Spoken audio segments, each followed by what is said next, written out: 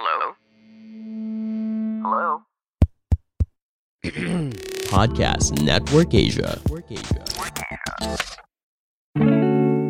Alright, ladies and gentlemen. Dapat pala inclusive, no? Alright, everyone. Narinig niyo naman na boses kami ni Red Oliero and Victor Anastasio. This is a Sabayan with Victor, Bago Matulog with Red Oliero collaboration. Ano ba? Bakit ba nangyari to, Red? We have a special guest for this simulcast episode. Sobrang special, Vic. Sobrang intense. Di ko alam kung ba't tayo nagbabatuan as if parang radio DJs tayo. Pero, medyo, I think this is the very most important guest that we've had in our platforms, don't you think? Yes. And of course, we are very thankful to have her kasi alam natin na busy siya. Of course, maraming nangyayari sa ating paligid ngayon and she's trying to do her best to help. At sa mga kakilala ko naman, Red, pag sinabi talaga yung name niya, yun yung trusted name na pagdodonatan mo. Diba? Ganun din ba sa friends mo? Totoo. Actually, nung nag-fundraiser show tayo, di ba? Parang kung ano yung ini-endorse nila na foundation, doon din kami nag-donate. Di ba? Yeah, so without further ado, because of course, limited ang time natin, she's very busy, the current Vice President of the Philippines and hopefully the future ninang ng kasal namin ni Red Oliero. Biro lang. Hopefully the future President of the Republic of the Philippines. Red, do the honors and introduce our special guest for this Ladies episode. and gentlemen, the one, the only, Leni Robredo. Yes. Hi. Hello, Victor. Studio audience or Red. Thank you for having me. Wow. Thank you rin, Sobrang po.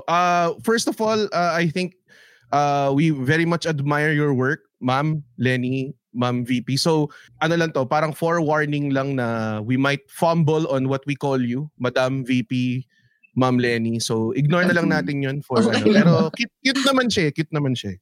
Oo. May naisip nga ako, ma'am, kasi parang uso ngayon yung Lodi cakes and then alam natin si Leni is really nasa pulso talaga ng nangyayari. So pwede bang Leni cakes?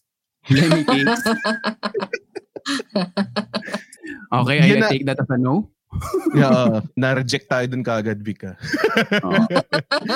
Ma'am Leni, when it comes but to, siyempre ang dami yun ang nami-meet na mga tao and everything sa pag-campaigning nyo. Anong pinaka interesting na nickname ang nakuha nyo? Ngayon, pag lumalabas ako kung ano-anong tawag sa akin, may halimbawa sa caravan, usually kasi pag may mga naghihintay sa daan, binubuksan ko yung pinto. Yung mga sumisigaw, meron tawag sa akin ninang, meron tita, merong ate, merong nanay. So, iba-iba. Actually, cute siya. Lalo nung first time akong tinawag na ninang, para mapapatingin ka talaga kaagad kung talaga bang inaanak ko yun. Pero apparently parang term of endearment lang nila. Parang ganun kasi yung vibe, no? Na parang, kahit yung campaign and the plans and everything, parang nurturing, na parang, may hinihintay ka sa Pasko na ginagawa. Parang, kasi di ba marami mga free, free swab caravan, may mga ganun. So parang talaga, yung favorite auntie mo na, lalabas ka sa bahay ng busog, lalabas ka ng may bagong t-shirt, parang gano'n yung vibes. And honestly, no offense sa mga actually feeling ko mag-take offense sila, pero no offense sa mga ibang nagda-drum up ng mga COVID responses and everything. Parang sa inyo, ma'am, parang mas parang may nurturing vibe siya. So talagang parang mas pupunta ako dito Parang alam mo yun? Ako tingin ko kasi Red, iba pag ako mismo yung babad on the ground. Oh, yeah. Kasi pag babad ka on the ground, alam mo kaagad alam mo kung ano yung kailangan. Halimbawa, nung nag-start kami ng COVID, series of projects na siguro in a week's time, 3 yung ilo-launch namin. Kasi as we are doing one, may mga magsispring up na mga bagong concerns. Halimbawa, yung ginawa namin yung shuttle bus. Yung shuttle bus, nag-start lang yun kasi walang sinasakyan yung mga frontliners. Pero nung nagsa-shuttle service na kami, yung mga pasahero namin, yung problema nila, tirahan. Kasi ayaw nilang umuwi sa bahay kasi dala nila yung sakit. Kasi frontliners sila. Pagkatapos ng shuttle bus, nag-dormitories kami. Tapos pagkatapos ng dormitories, yung mga services sa dormitories, nagbigay kami ng mga service motorcycles, naglagay kami ng mga washer and dryer para nakakalabas sila. Nagbigay kami on weekends ng libreng paggupit kasi hindi na sila nakakapagupit kasi naka-duty. Yung mga ganon. Na siguro kung hindi ako babag on the ground, hindi ko siya makikita. Yeah. Parang ma'am, sinundan nyo yung buhay talaga nung mga rather than parang basta sa bahay lang kayo, which is medyo unrealistic naman. Parang sinundan nyo yung day-to-day nila na saan ba sila inconvenient. Hindi maiiwasan kasi pag nandun ka, nakakakwentuhan mo sila on a very regular basis. Parang first hand yung information mo kung ano yung problema. Halimbawa, yung binuksan namin yung mga community marts, yun ay dahil yung mga nakakausap namin ng mga tricycle drivers, ang problema nila, wala silang kita. So, binuksan namin yung community marts, sila yung mga delivery service. Tingin ko yun yung advantage namin kasi kami mismo yung nandun. So, madali para sa amin magdesisyon na gawin na kaagad. Saka yung sense of urgency nandun. Kasi alam mo na kailangan na kaagad. Halimbawa, yung bayanihan e-consulta, kaya lang naman yung nag-start nung April, kasi eto yung andaming mga hindi nakakapasok sa ospital. Ako naalala nyo, may mga kwento nun na namamatay sa tents habang naghihintay, namamatay habang nag-hospital hopping kasi walang mapasok. So ginawa namin yung telemed. Pero nung nag-telemed kami, ang dami na naman niyang kaakibat na mga na mga kailangan. Halimbawa, kahit may doktor silang kailangan, hindi sila makapagpa-swab kasi walang libre. So nagkaroon kami ng swab card. Ngayon meron na kami sariling ambulansya kahit wala kaming alam sa health. Nagkaroon kami ng sariling ambulansya kasi yung mga pasyente namin sa bayanihan e-consulta, dati nakikiusap lang kami sa mga ospital para sunduin sila ng ambulansya. Tapos walang available kasi grabe yung pasyente. So ngayon meron na kami ambulansya. Yung mga partnership namin with laboratory clinics. Kasi yung mga pasyente namin nangangailangan ng laboratory na walang means para mag-undergo ng mga tests. So meron na kami labs. So nanganganak ng nanganganak. Nanganganak dahil pagkausap mo sila, nakikita mo yung iba pang mga pangangailangan. So iba talaga, I would say they are very simple solutions pero I think no one was doing it before kasi hindi nakikita first hand. Malaking bagay yun. Kasi I could only relate dun sa e-consulta kasi recently yung mom ko may episode nagka-kidney stones, parang ganun. Tapos kami inisip namin, kailangan ba ipasok sa hospital to during pandemic din yung klase? So kami, we're blessed enough na meron kaming family members na doktor. Pwede kami mag-consult before going. So naisip ko naman, paano kung, kunwari, yung mga iba na walang privilege na ganun, wala silang kilalang doktor, wala silang makukonsulta na Mahirap so malaking bagay yung e-consulta na ganun. Saka yung din, kasi even before inumpisahan namin yung e-consulta, may mga existing na telemed service. Pero yung mga existing kasi, lahat siya pwede lang, lahat lang siya pwedeng ma-access kung meron kang data. So kaya yung bayanihan e-consulta namin, nasa Facebook siyang free data. Para kahit galing! Oo. Para kahit wala kang data, accessible siya. Kasi free ang FB. Sobrang hirap nun kasi maraming features. Maraming features na makakapadali ng trabaho pero hindi namin magamit kasi hindi na siya kaya ng free data. Kasi restricted din kayo sa medium. So ang dami namin talagang minano-mano para lang siya maging accessible. Yan ang tamang gamit ng Facebook. Totoo Wala ko sinabi. Wala ako. Yan ang tamang gamit sa Facebook. Yan ang sinabi ko. Pero malaking bagay yung Ninang Leni. Oo. Yung parang wala na lang yan. Yung technology talaga, ang laking bagay niya. Ang technology talaga pag ginagamit sa tama, sobrang helpful siya. May plan ba, ma'am, na yung, kasi ang isang laging nasasabi, yung mass testing now, contact tracing now. May plano ba ang OVP or you in the future na mag-contact tracing na mga QR code na mas high-tech? Alam mo, masyado kasi siyang mahirap kung hindi national government yung gagawa. Gets. Kung naalala nyo, since 2020, hinihingi na natin to. na magkaroon talaga yun ng nga. isang contact tracing app. Tapos parang yung national government, na-late siya masyado. Dahil na-late siya masyado, hindi nakapaghintay yung mga local governments. Understandably so, di ba? So maraming local governments na gumawa na ng sari-sarili. Okay siya sa locality lang. Pero yung problema, very limited yung capacity niya. So dapat sana merong isang national platform na yung mga existing na mga maliliit mag-migrate doon para meron lang tayong isang database. So kami kahit gustuhin man namin, hindi talaga namin kaya. Hindi namin kaya kasi parang ang ginawa lang namin na pagod na lang kami kasasabi na sana ayusin na yung contact tracing app. Kasi nakikita ko, halimbawa sa amin, sa Naga. Yung Naga kasi meron siyang contact tracing app, yung Salvar. Talagang pag nasa isang vicinity ka na merong COVID positive patient, nag-a-alert siya sa telepono mo. So, akin, napaka-useful niya sana. Kasi pag nag-alert, kahit wala kang symptoms, kahit parang at the very least mag-antigen testing ka na o mag-quarantine ka. Yeah. Diba? Yes. Pero kung wala kasi nito, lalo ngayon, yung variant ngayon karamihan asymptomatic. So ngayon, ang dami sigurong out there na nanghahawa ng iba na hindi niya alam. Na hindi niya alam na meron pala siya at nakakahawa na siya. So eto nga yung, kaya ang kaya lang talaga namin yung swab cab. Kaya namin yung swab cab kasi pwede kaming gumastos bumili ng antigen tests. Pero again, kasi maliit lang yung opisina namin, syempre we can only do so much.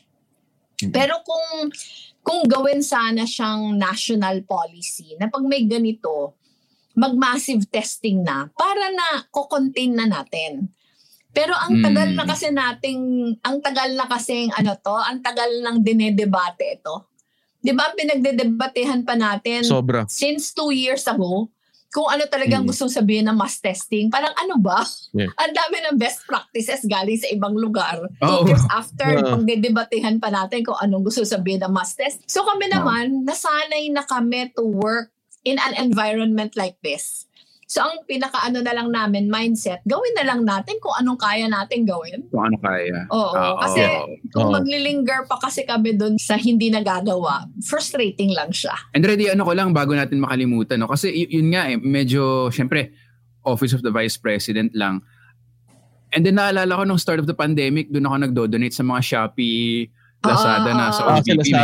Yes. Ang convenient. Kasi sanay ka na mag-add to cart eh. May ticket to me din na ticket to me. Yun yung pinaka-umpisa, yung ticket to me. Oo. And since yung resources nyo relatively limited, ang daming volunteers, parang 3,000 yata last time, and now you're also calling for volunteers. Yes. Ngayon unfortunately may surge na naman.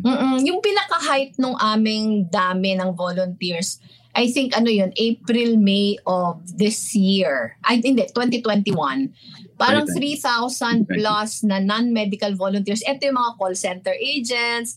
Ito yung gumagawa ng back-end. Kasi nga mano-mano, kaya talaga siya? Labor intensive. Tapos meron kaming 1,000 plus na doctors. Pero syempre, after September kasi di ba nagkaroon ulit ng surge nung August-September. Yeah. After nun, dahil konti na yung pasyente, syempre, nabawasan na din yung volunteers. So ngayon, ang hope namin, dahil grabe yung surge ngayon, makuha ulit namin yung same number nung nakuha namin dati. So nagtatawag kami ng volunteers. Yung volunteer sign-ups nasa VP Leni Robredo Facebook page. Pero ngayon kasi minamanage namin, nag-cap kami ngayon ng 400 cases a day.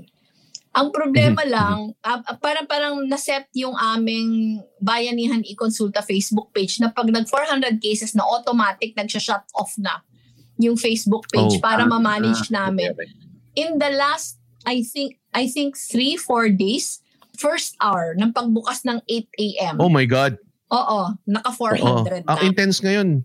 Grabe. Actually, pinag-usapan lang namin ni Victor kanina na halos lahat ng mga swab na private book na sila eh. Like totoo, they can't accommodate you anymore. Totoo. In fact, yung first day ng swab cab namin sa Tandang Sora, sa Visayas Avenue yata kami nagpumwesto. Parang we were able to swab more than 800. We were able to swab more than 800. Yung positivity rate was 46%.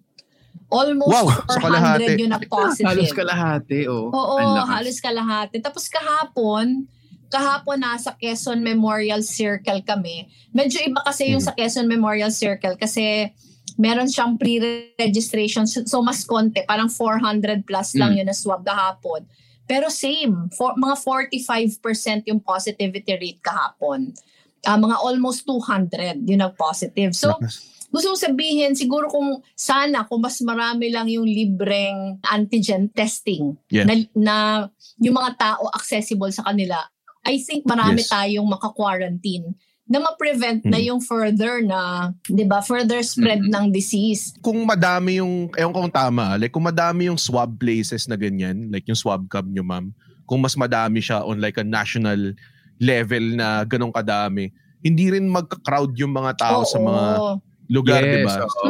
Saka ano din, ngayon kasi, nababasa ko ito online, na ang dami ngayon nagpapaswab na makukuha nila yung results nila 2 days after, 3 days after, ang iba nga 4 days after, na it doesn't make sense na maghintay ka ng ganon. Kasi ang pinaka-importante nga, immediate, diba? Immediate yung importante makuha mo kaagad para alam mo na kung anong gagawin mo. So, eto, may limitations kasi yung RT-PCR. In fact, sa ibang lugar, yung parang konti na lang yun in a RT-PCR kasi medyo matagal yung turnaround dahil molecular lab yun. Pero yung antigen kasi, ang laking bagay eh. Hindi siguro siya yung golden standard pero ang efficacy niya naman more than 90% eh. Yeah. At least yung antigen mas accessible siya, mabibili mo siya over the counter, pwede kang basta tama lang yung paggawa mo, you can administer on your own. Dapat sana gastusan na to ng pamahalaan. Na kaya, yung tipong ini-airdrop na sa mga bahay, no? Tipong ganong kalasa. Kasi, pati yung availability ng N95 masks. Para sa akin, dapat sana, ito yung ginagastusan natin ngayon eh. Yung N95 masks, yung antigen tests, at least yung mga taong hindi kayang bumili on their own, meron sana sila. Kasi yung kaya naman, di wag na makipagsiksikan humingi pa sa pamahalaan. Pero yung hindi talaga kaya, yun dapat yung binibigyan para to help prevent spread. Kasi tingin ko, hindi enough na sasabihan mo lang na hindi lumabas ng bahay. Kasi may mga tao na hindi talaga ma-afford na hindi lumabas ng bahay. Kasi kailangan kumita. Yes. Yung kinita ngayon, yun din yung kakainin ngayon. Hindi mo yun mapiprevent. Tama. Pero kung available sana ito at accessible, mas protected siya. Gusto sabihin, kung talagang infected siya, talagang hindi na siya lalabas. Pero kung hindi naman siya infected, pwede pa din siya magtrabaho, pero meron siyang N95 mask. So, hindi sa akin, January pa naman ngayon. So, may pera naman yung pamahalaan. Ito na sana yung invest na natin. Kasi the more na hindi tayo gumagalaw na urgently, lalo lang nagiging complicated yung problema. Ngayon, I'm sure kayo din, Vic, saka Red, siguro karamihan sa mga friends nyo, merong friends or family na infected ngayon, di ba? Yes. So, it is like, it is unlike any other time since 2020. Na ngayon, halos, tapos yung mga nai-infect ngayon, mga buong household nai-infect. So sa akin, kailangan sana mas mas aggressive, saka mas hindi na nga innovative kasi ginagawa naman to sa ibang lugar eh. Gagayahin na lang natin. Ang nauna, no? Parang ganun. Ma'am, nakaka-refresh lang pakinggan kasi parang ma'am, ito yung 2020 pa namin hina-hashtag sa aming mga Instagram at Facebook. parang yung feeling namin ngayon, yung nagsusumbong kami nga sa ninang. Parang, kasi yung kunyari yung solusyong medical, laging hina-hashtag yan. Kasi kaya nga eh. Puro bawal lumabas, huhuliin ka. Parang yung solusyong medical. Oo, lagi kasing punitive eh. Oo eh. So ito yung ang sarap lang pakinggan na from you directly kasi di ba sabi sa inyo eh. Parang ganyan yung feeling mo ngayon eh. Na parang sabi sa inyo dapat ganyan eh. Oo. Share ko lang ma'am, nung nag-Singapore ako for work, yung contact tracing app nila, pag magre-register ka muna doon, papakita yung Vax card. And then per establishment na papasok ka, kailangan mo mag-scan. And then pag green ka, ibig sabihin vaccinated ka. So kung hindi ka pa vaccinated, magre-red yun. So, ang daling i-trace ng mga, kasi hindi sila makapasok. So, ang laking bagay talaga ng yung sinasabi niyo, ma'am, sana matuloy niyo. Saka pag masyado kasi, ewan ko lang kung na ako nakita ko na to, ang paminsan mga kakilala ko pa yung nagkukwento na, kasi masyadong crude pa sa atin, di ba? Pag walang contact tracing app, pipirma ka ng parang may, di ba sa mga establishment. Yung papel. Tapos may mga kaibigan ako nagkukwento na may kaibigan din sila na fini-fake yung pangalan, fini-fake yung phone number. Alam mo yun, kung masyadong crude yung ganon, paano tayo magko-contact trace? Di ba? Mali yun. Pero kailangan nating i-recognize na may mga ganon. Nagkukwento sila na may maraming mga kakilala sila na nagkukwento din na yung mga nilalagay daw nila paminsan na pangalan ng artista, para hindi mo maintindihan kung bakit nila yung gagawin. Pero the mere fact na nangyayari siya, dapat yun yung signal sa atin na mag-level up tayo kasi hindi biro yung sakit na ito. Na kailangan parang ginagawa na lang siya for the sake of protocol para mapakita na uy, may ko-comply kami, meron kami mga forms, parang ganong klase. Pero yung actual contact tracing hindi nangyayari. Hindi which talaga. Is, yun nga. So sa atin, parang kahit yung mass testing, yung contact tracing, parang yung dialogue natin ng 2020, yung dialogue natin. Yung parang yung pinag-uusapan natin ngayon no? Gusto ko lang klaruhin yung sa call for volunteers. Paano ka magiging volunteer for this kind of pag pumasok sila sa VP Leni Robredo Facebook page, meron dong link. Meron siyang link na i-answer mo. Yun yung parang application. Tapos mai-invite ka to an onboarding. Parang mai-invite ka to an onboarding training. Nakita ko to just the other night kasi yung bunso ko nag-volunteer. So meron siyang orientation, tapos merong iba-iba kasing mga klaseng workload. So parang tinatanong naman ko anong comfortable na assignment mo. Kasi merong assignment na back-end ka lang talaga, merong assignment na nagko-call center agent ka. Yes, so i-assign ka doon, pipili ka ng schedule mo. Tapos yun, na siya? Parang isang meeting lang naman siya, tapos go na. Ano naman yun? Yung schedule, ikaw naman yung pipili kung ano schedule Wala siyang frequency. Pwede kang once a week. Pwede kang several times a week. So, nasa sa'yo yun. Kumbaga kung ano lang yung oras na mabibigay mo. Yes. Saka kahit wala ka sa Manila. Kahit wala ka sa Manila, as long as meron kang laptop. Kung halimbawa back-end work ka, meron kang laptop, tapos meron yatang, hindi ko alam kung anong tawag doon, pero parang nagme-merge calls. Pag call center ka, kasi mini-merge mo yung call to the doctor sa patient. So hindi doctor yung tatawag sa patient, pero yung kami yung tatawag, mini-merge yung call. So tinuturuan sila how to do it. So kung nasa sa'yo yun, meron ngang iba na yung nandito lang para magbakasyon. Merong iba na nasa mga probinsya pero gustong mag-volunteer. In fact, yung mga doktor na volunteers, marami yung provincial doctors. Doctors. Sila din yung nagsasabi na halimbawa, ang iba, pwede lang akong gabi. O yung iba, pwede lang ako 2 times a week. Yung iba naman, pwede lang ako weekend. So depende sa kanila. At talagang at the convenience of the volunteer. I mean, we need all the help we can get, no? Yes, kasi klase. Gusto sabihin, pag mas marami kaming volunteers, yung cap din namin, mas madadagdagan namin. Kasi as of now, yung kaya lang namin 400 a day.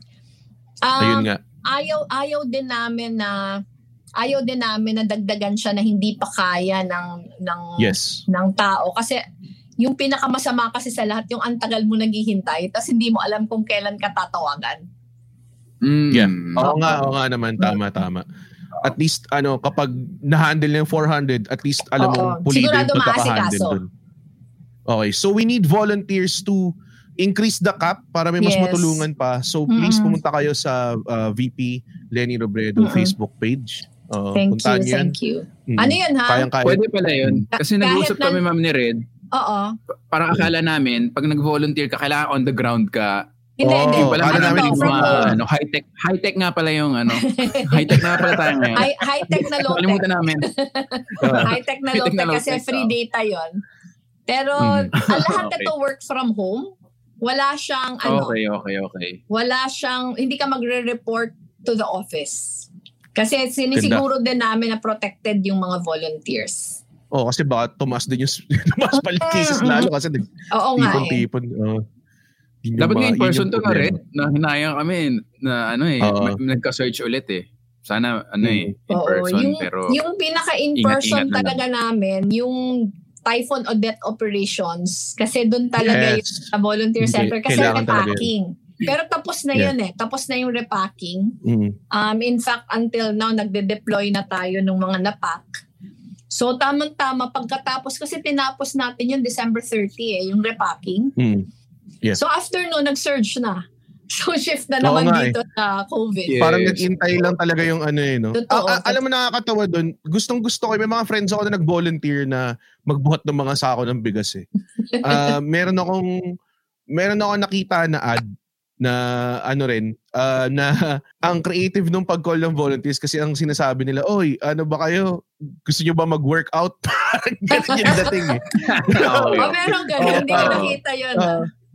Ganda nga. Kaya nga ako parang natuwa ako, ma'am, yung buong campaign nyo, it's very light, nurturing, and yung form of communication niya, hindi siya brash or alam mo yun, it's very, very light and nice. Kumbaga parang very good communication. Actually, Red, sa lahat na eleksyon na pinagdaanan ko, kasi yung asawa ko politiko, so marami na din akong eleksyon na nadaanan, tapos this is my third. Ito talaga yung pinakaiba. Ito yung pinakaiba in the sense na talagang hindi talaga siya traditional. Instead na kami yung nagde-decide what to do, talaga, volunteers. Volunteers yung kasama magplano. Ano siya, meron kaming mga problema pero mga good problem siya. Halimbawa, yung pinaka-problema natin ngayon, yung, di ba pag election kasi sinasabi na dapat yung messaging mo very sharp, saka on point. Yeah. Yun yung problema namin ngayon. Kasi ang daming grupo na nagkakanya-kanya. So parang diffused yung message. Kasi meron ding iba-ibang mga paniniwala. So, yun yung hinahanapan natin ng paraan ngayon kung paano mas magiging coherent. Saka paano yung discipline sa messaging. Pero sabi ko nga, naman to good problem to have. Good problem. Very good. It's a very good problem to have. Nakaka-relate ako kasi I used to work for advertising. Nagtrabaho ako for It's More Fun in the Philippines campaign. So, much like yung campaign nyo po, ma'am, ang tawag nila dyan, di ba, crowdsourcing campaign crowdsourcing. Parang ganun. So, kumbaga, kung imbis na kami yung magsabi ng message, we'll give like a sort of template and then you do whatever you want with it. Ang galing yun yung downside niya na medyo, like kunwari, ang joke lang namin is, meeting friends, it's more fun in the Philippines. Tapos may picture ng na-meet mo yung pawikan, parang ganun. Tapos syempre yung mga iba, gagawin nilang mas nakakatawa. Iba na yung nila. Like, meeting friends, parang mga mga tambay na sa kanto yung nakalagay. Nakakatawa, which is, may downside lang to it a little bit kasi syempre, may freedom of expression yung mga tao. Pero ako, yun din yung beauty niya para sa akin eh. Ako din. Ako yun din sa akin. Diba? Yung beauty niya talaga nasa pagkakaiba Siguro hahanapan lang ng middle ground na while everyone is free to express what they want to express, na hindi lang masyadong ma-dilute yung message. Siguro yun yung pinaka-challenge lang. I think yung, since nabanggit ni Red yung branding, yung parang gano'n naman, napakaiba nga kasi more of, yun nga, solusyong medical, yung volunteering, tulong-tulong. Parang mas mas parang galing sa mga tao mismo rather than yung usual narrative na pag ako ganyan, ito gagawin ko. Parang yung mga parang tao. promise. Parang promise na ito parang sila na mismo yung may ginagawa or may gustong gawin para mas participatory. And again, medyo mind blown nga ako kasi akala ko pag volunteers talaga yung mga napopost sa Instagram, yung nandun ka talaga eh.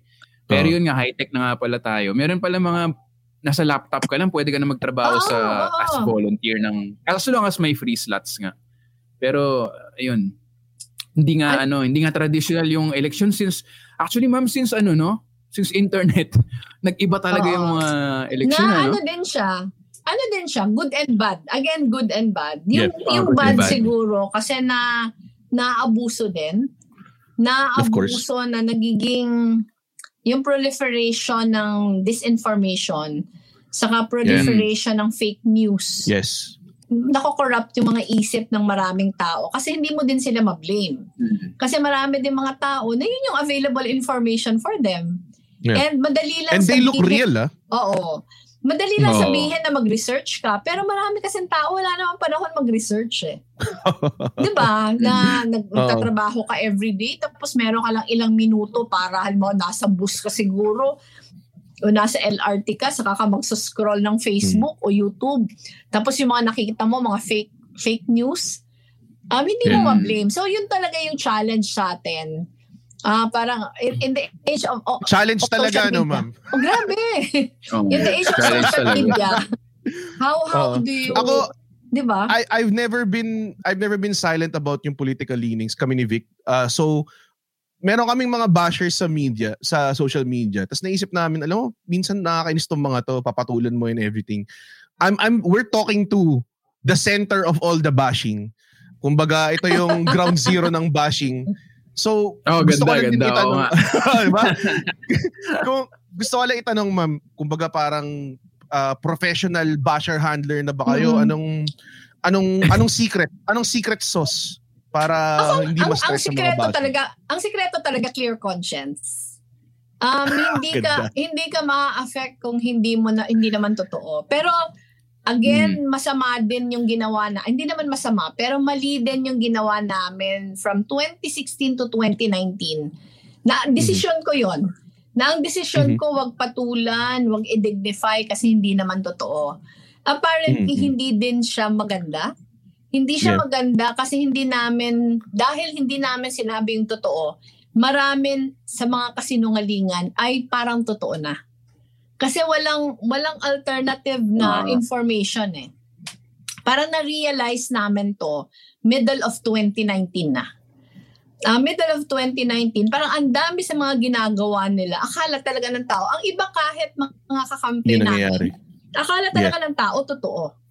Kasi hindi namin ni-refute eh.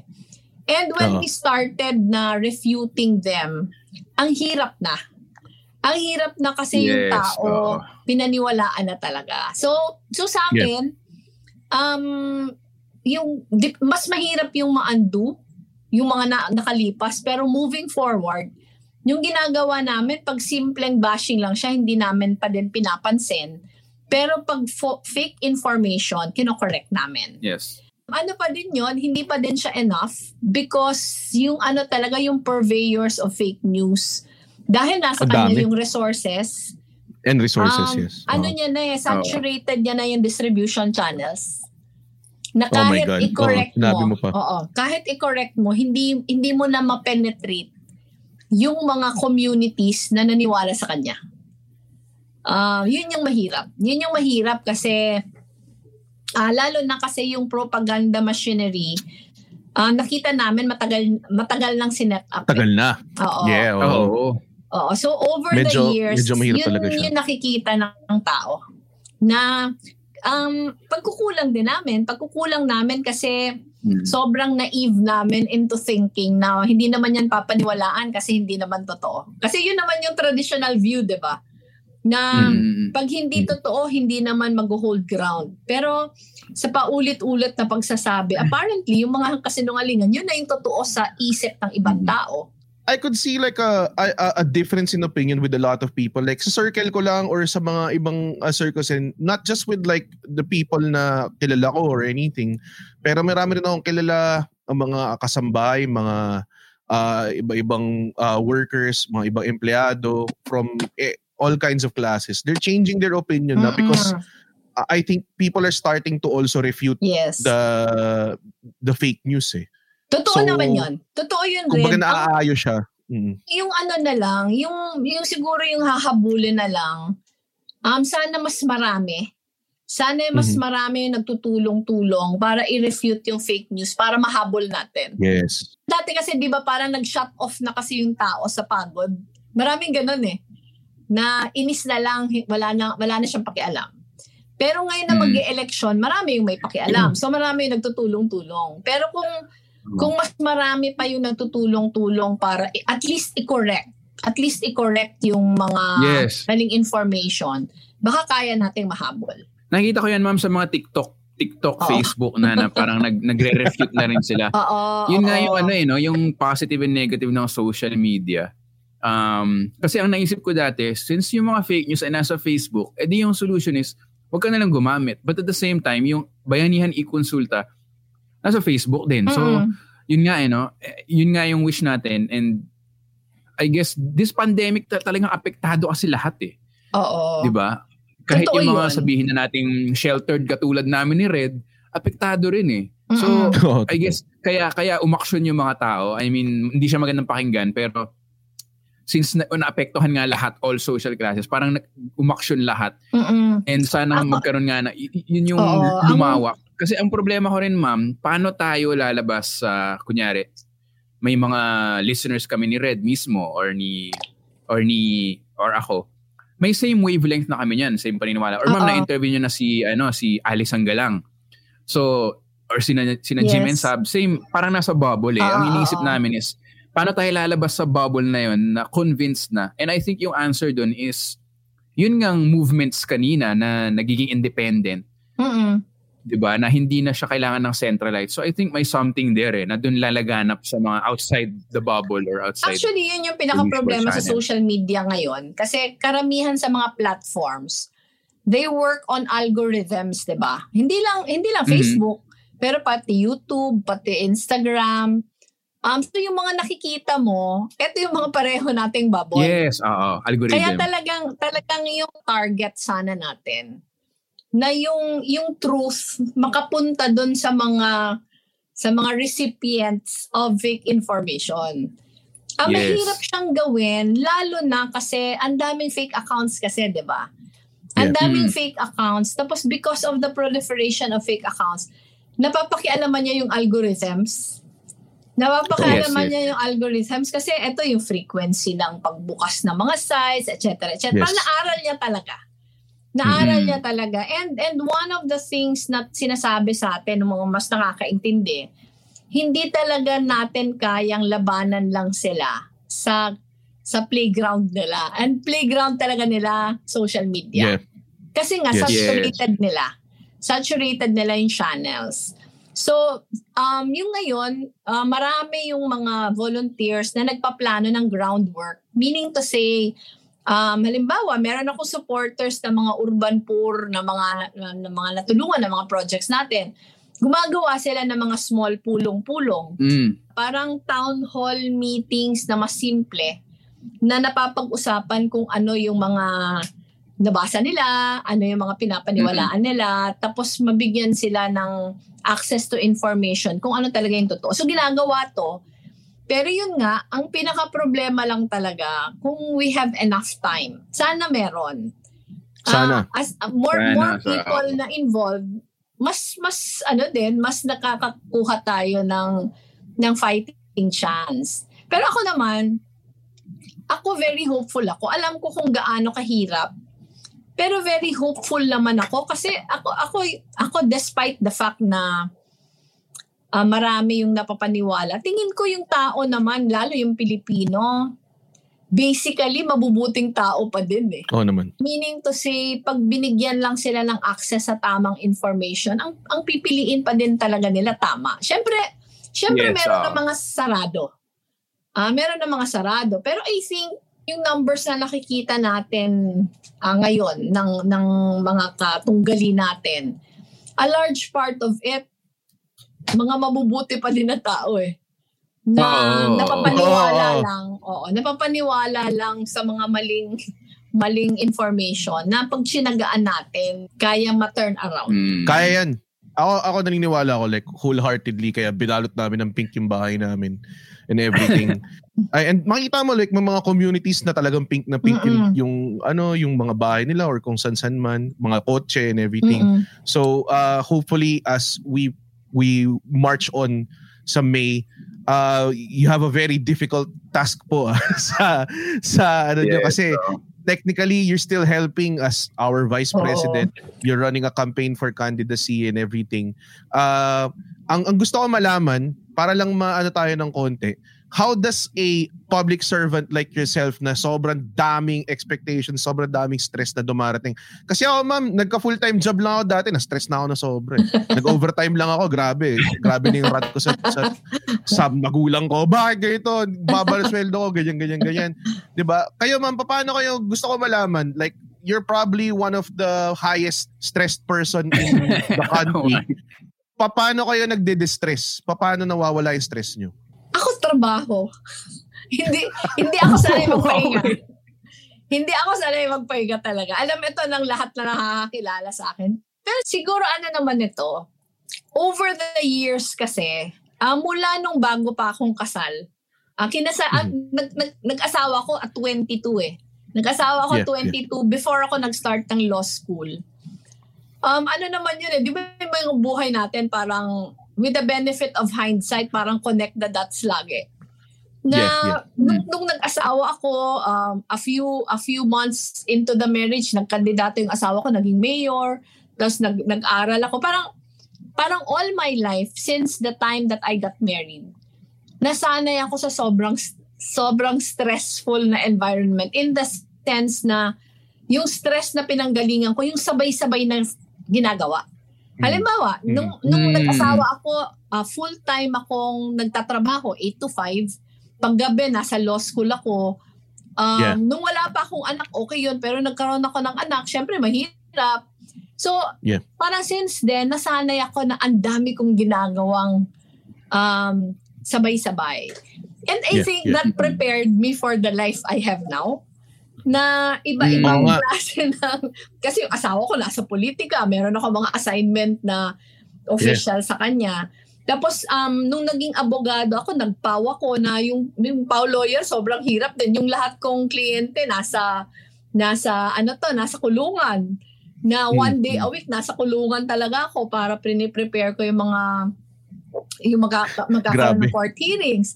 Tapos after nung paw, nag-NGO work ako sa Saligan, na sa communities naman ako nag-aabogado. Yun yung buhay ko for 10 years. Sinasabay ko yon sa pagiging asawa nung asawa ko kasi politiko siya.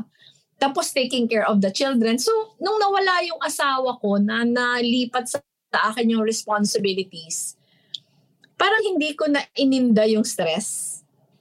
Siguro, yung parang ang way ko na tuloy to distress is work. Sa totoo lang, tinatawanan ako nito sa office. Kasi pag nasa opisina lang ako na kulang yung trabaho, ang gusto ko sabihin yung walang masyadong problema, doon ko nararamdaman yung lahat na sakit ko. Halimbawa, yung migraine ko, yung vertigo ko, nararamdaman ko yung... May vertigo kayo, ma'am? May vertigo pa kayo, ha? May vertigo ako. Pero nararamdaman ko yun pag nag-slow down ako. Pero pag, alam mo yun, yung sobrang dami mong ginagawa, wala ako nararamdaman. Halimbawa, itong Christmas break, nag-positive yung anak ko eh. Nag-positive siya nung busy ako sa Odette na relief ops. So, nung nag-positive ang anak kong Christmas Day, nag-quarantine yung dalawa kasi na-expose sa kanya. So, nag-slow down ako. Para asikasuhin sila. Nung nag-slow down ako, nagka-tonsillitis ako, naswiruhan ako. Yung mga ganon. Pag nagsuslow down yung katawan ko, doon ako nagkakasakit. Oo, baka may nga yun, no? Kaya kailangan talaga ng mga tao. Kaya ang daming na-affect mentally ng pandemic kasi hindi sila makatrabaho, hindi sila Totoo. Super, so parang swak na kayo dun sa... Yung worrying about the family, I think number 1 yun eh. Yung alam mo ngayon, yung mga nakaka-text kong humihingi ng tulong, nag-positive sila pero hindi sila worried for themselves.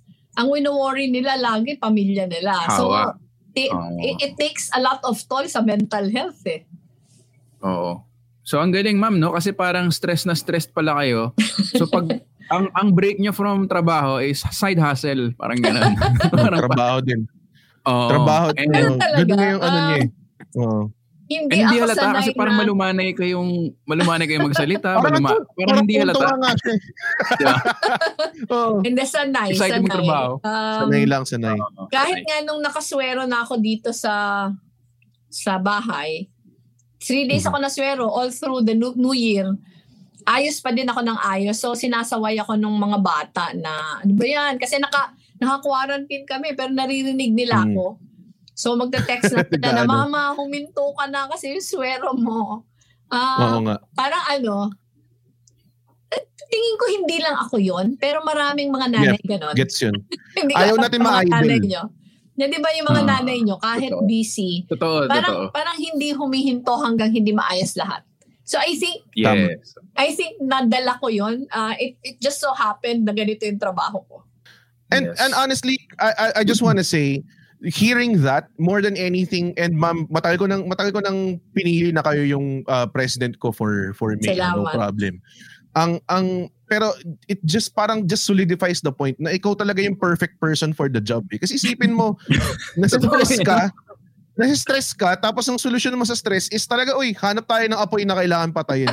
Alam mo yun, hindi sobrang kailangan yung pagiging president kung kailangan mo magmamahala ng isang country na kailangan ng proper na pamamahala. Ito na yun talaga. Kaya ma'am, sobrang salamat po. It's such a great time talking to you. Kasi usually kami sa mga guests namin, ine-extend namin pag maganda usapan. Pero marami atang gagawin si ma'am na importante bukod sa interview. True to form. Right after our recording, meron pa siyang isang recording. So, totoo. Pero ganun talaga, no, ma'am? After nito. Apat daw. Apat pa. Pero ganun talaga, no, Red and ma'am, parang para masolusyonan talaga lahat, kailangan mo lang talaga ng action. And ang hirap siguro sa inyo, ma'am, kasi meron kang public service side, and then meron ka ring politika side na parang yung propaganda kinakalaban mo rin, pero gusto mo lang mag-public service talaga, pero hindi mo naman hindi mo ma-ignore yun yung pinakamahirap sa akin, yung political side. Kasi hindi ko din siya forte. Hindi ako marunong nung political maneuverings. Alam ko lang magtrabaho, pero yung political maneuverings, siya, burdensome para sa akin. Pero alam ko na dahil sa nature ng trabaho ko, kailangan ko siyang harapin. Pero sa akin kasi, I don't take credit for everything that we are able to do. Maswerte din ako na binigyan ako ng team na sabihin ko lang na ito yung kailangan ko, alam na nila yung gagawin. Halimbawa, nasanay na sila na may pagdating pa lang na bagyo, meron na kaming thread. Sa WhatsApp na, halimbawa, yung Typhoon Odette, days before siya dumating, meron na kaming thread. Hinahanda na namin lahat. Nagpe-preposition na kami. Halimbawa ngayon, nung nag-spike last week, sinabi ko na kailangan na tayo mag-swab cup. And hindi ko na kailangan tutukan yung detalye. Pag sinabi ko na ibalik natin yung swab cup, planuhin na natin, the following day, ipipresent na nila sa akin yung plano. So, galing. Sobrang swerte ko na yung team ko din ay mga bata ito sobrang mababata, pero sobrang huhusay. Ayan. So, like sinabi ni Red, ako rin, syempre decided na rin and yung family ko. So, and I think trending up naman, ma'am, sa surveys, and I think we have enough time para nga kumalat yung volunteer movement, and I think good talaga na na-decentralize siya eh. And syempre kung nakikinig kayo ng podcast na to, alam mo yun, bawat isang makinig merong 100 siguro na contacts din, and then yung isa dun may 100 din. So parang sana mag-continue to trend up, and I hope makatulong tayo, Red, sa cause na to. Oo, kasi yun yung kailangan talaga natin na yung mga supporters natin maging committed talagang mag-convert, kakayanin natin. Oo. And I think na-realize ko, hindi mo naman kailangan mag-bash ng other side to promote Yun nga parang baka kasi isipin ng iba, ayaw kong maging vocal sa social media kasi ayaw kong mag-criticize. But then, sabi nga ng di ba, parang focus on building the new rather than destroying the old. Oo. Parang ganun na lang yung iniisip ko pag nag-i-Instagram ako na parang wala akong pake sa iba, basta ito yung parang ganun. Kaya ako ko naalala, ewan ko lang kung napapanood nyo, from time to time, gumagawa ako ng mga short na video na nakikiusap sa supporters. Yung sinasabi natin na radikal magmahal. Yun yung pinanggalingan nun. Kasi nakita ko kasi hindi mo din ma-blame yung supporters. Kasi ang dami nga nating bashers, ang daming mga fake news peddlers, napipikon sila. So ang tendency is to fight back. Okay naman ako to fight back. Pero sa akin kasi merong iba-ibang klase ng pag-fight back, 'di ba? Para sa akin, we have enough good things to say na hindi naman natin kailangang magsabi pa ng masama tungkol sa kalaban Kasi ang dami nating pwedeng ipakita na kaya nating gawin at ginagawa na natin. Na yun yung kaibahan siguro with all the other candidates na sa atin hindi natin kailangan mag-promise Kailangan na lang natin sabihin na eto yung ginawa namin at eto pa yung kaya namin gawin. Yun. Ganda. And alam mo, ang gandang papa-wrap up ko pa sana and everything, pero ma'am, napakagandang ending na po nun sa ating usapan. Thank you so much. And sa lahat ng sinabi nyo, honestly, ang feeling ko lang is I'm more excited of what you can do sa presidential level. So hopefully mangyari po yun. Thank you so much, Vice President Leni.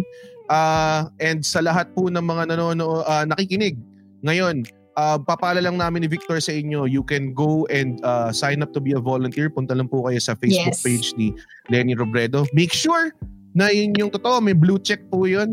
Kung hindi kayo marunong kung tumingin kung legit yun o hindi, patay tayo dyan. Hapan tayo. Pero yun. May blue check nyo na lang po. I-sign up kayo doon. And we could really use the help. Yes. Yun. Thank you. Thank you so much, VP Salamat. Salamat sa inyo. Salamat, Victor. Salamat, Yes. Maraming Thank salamat. You. We can do this.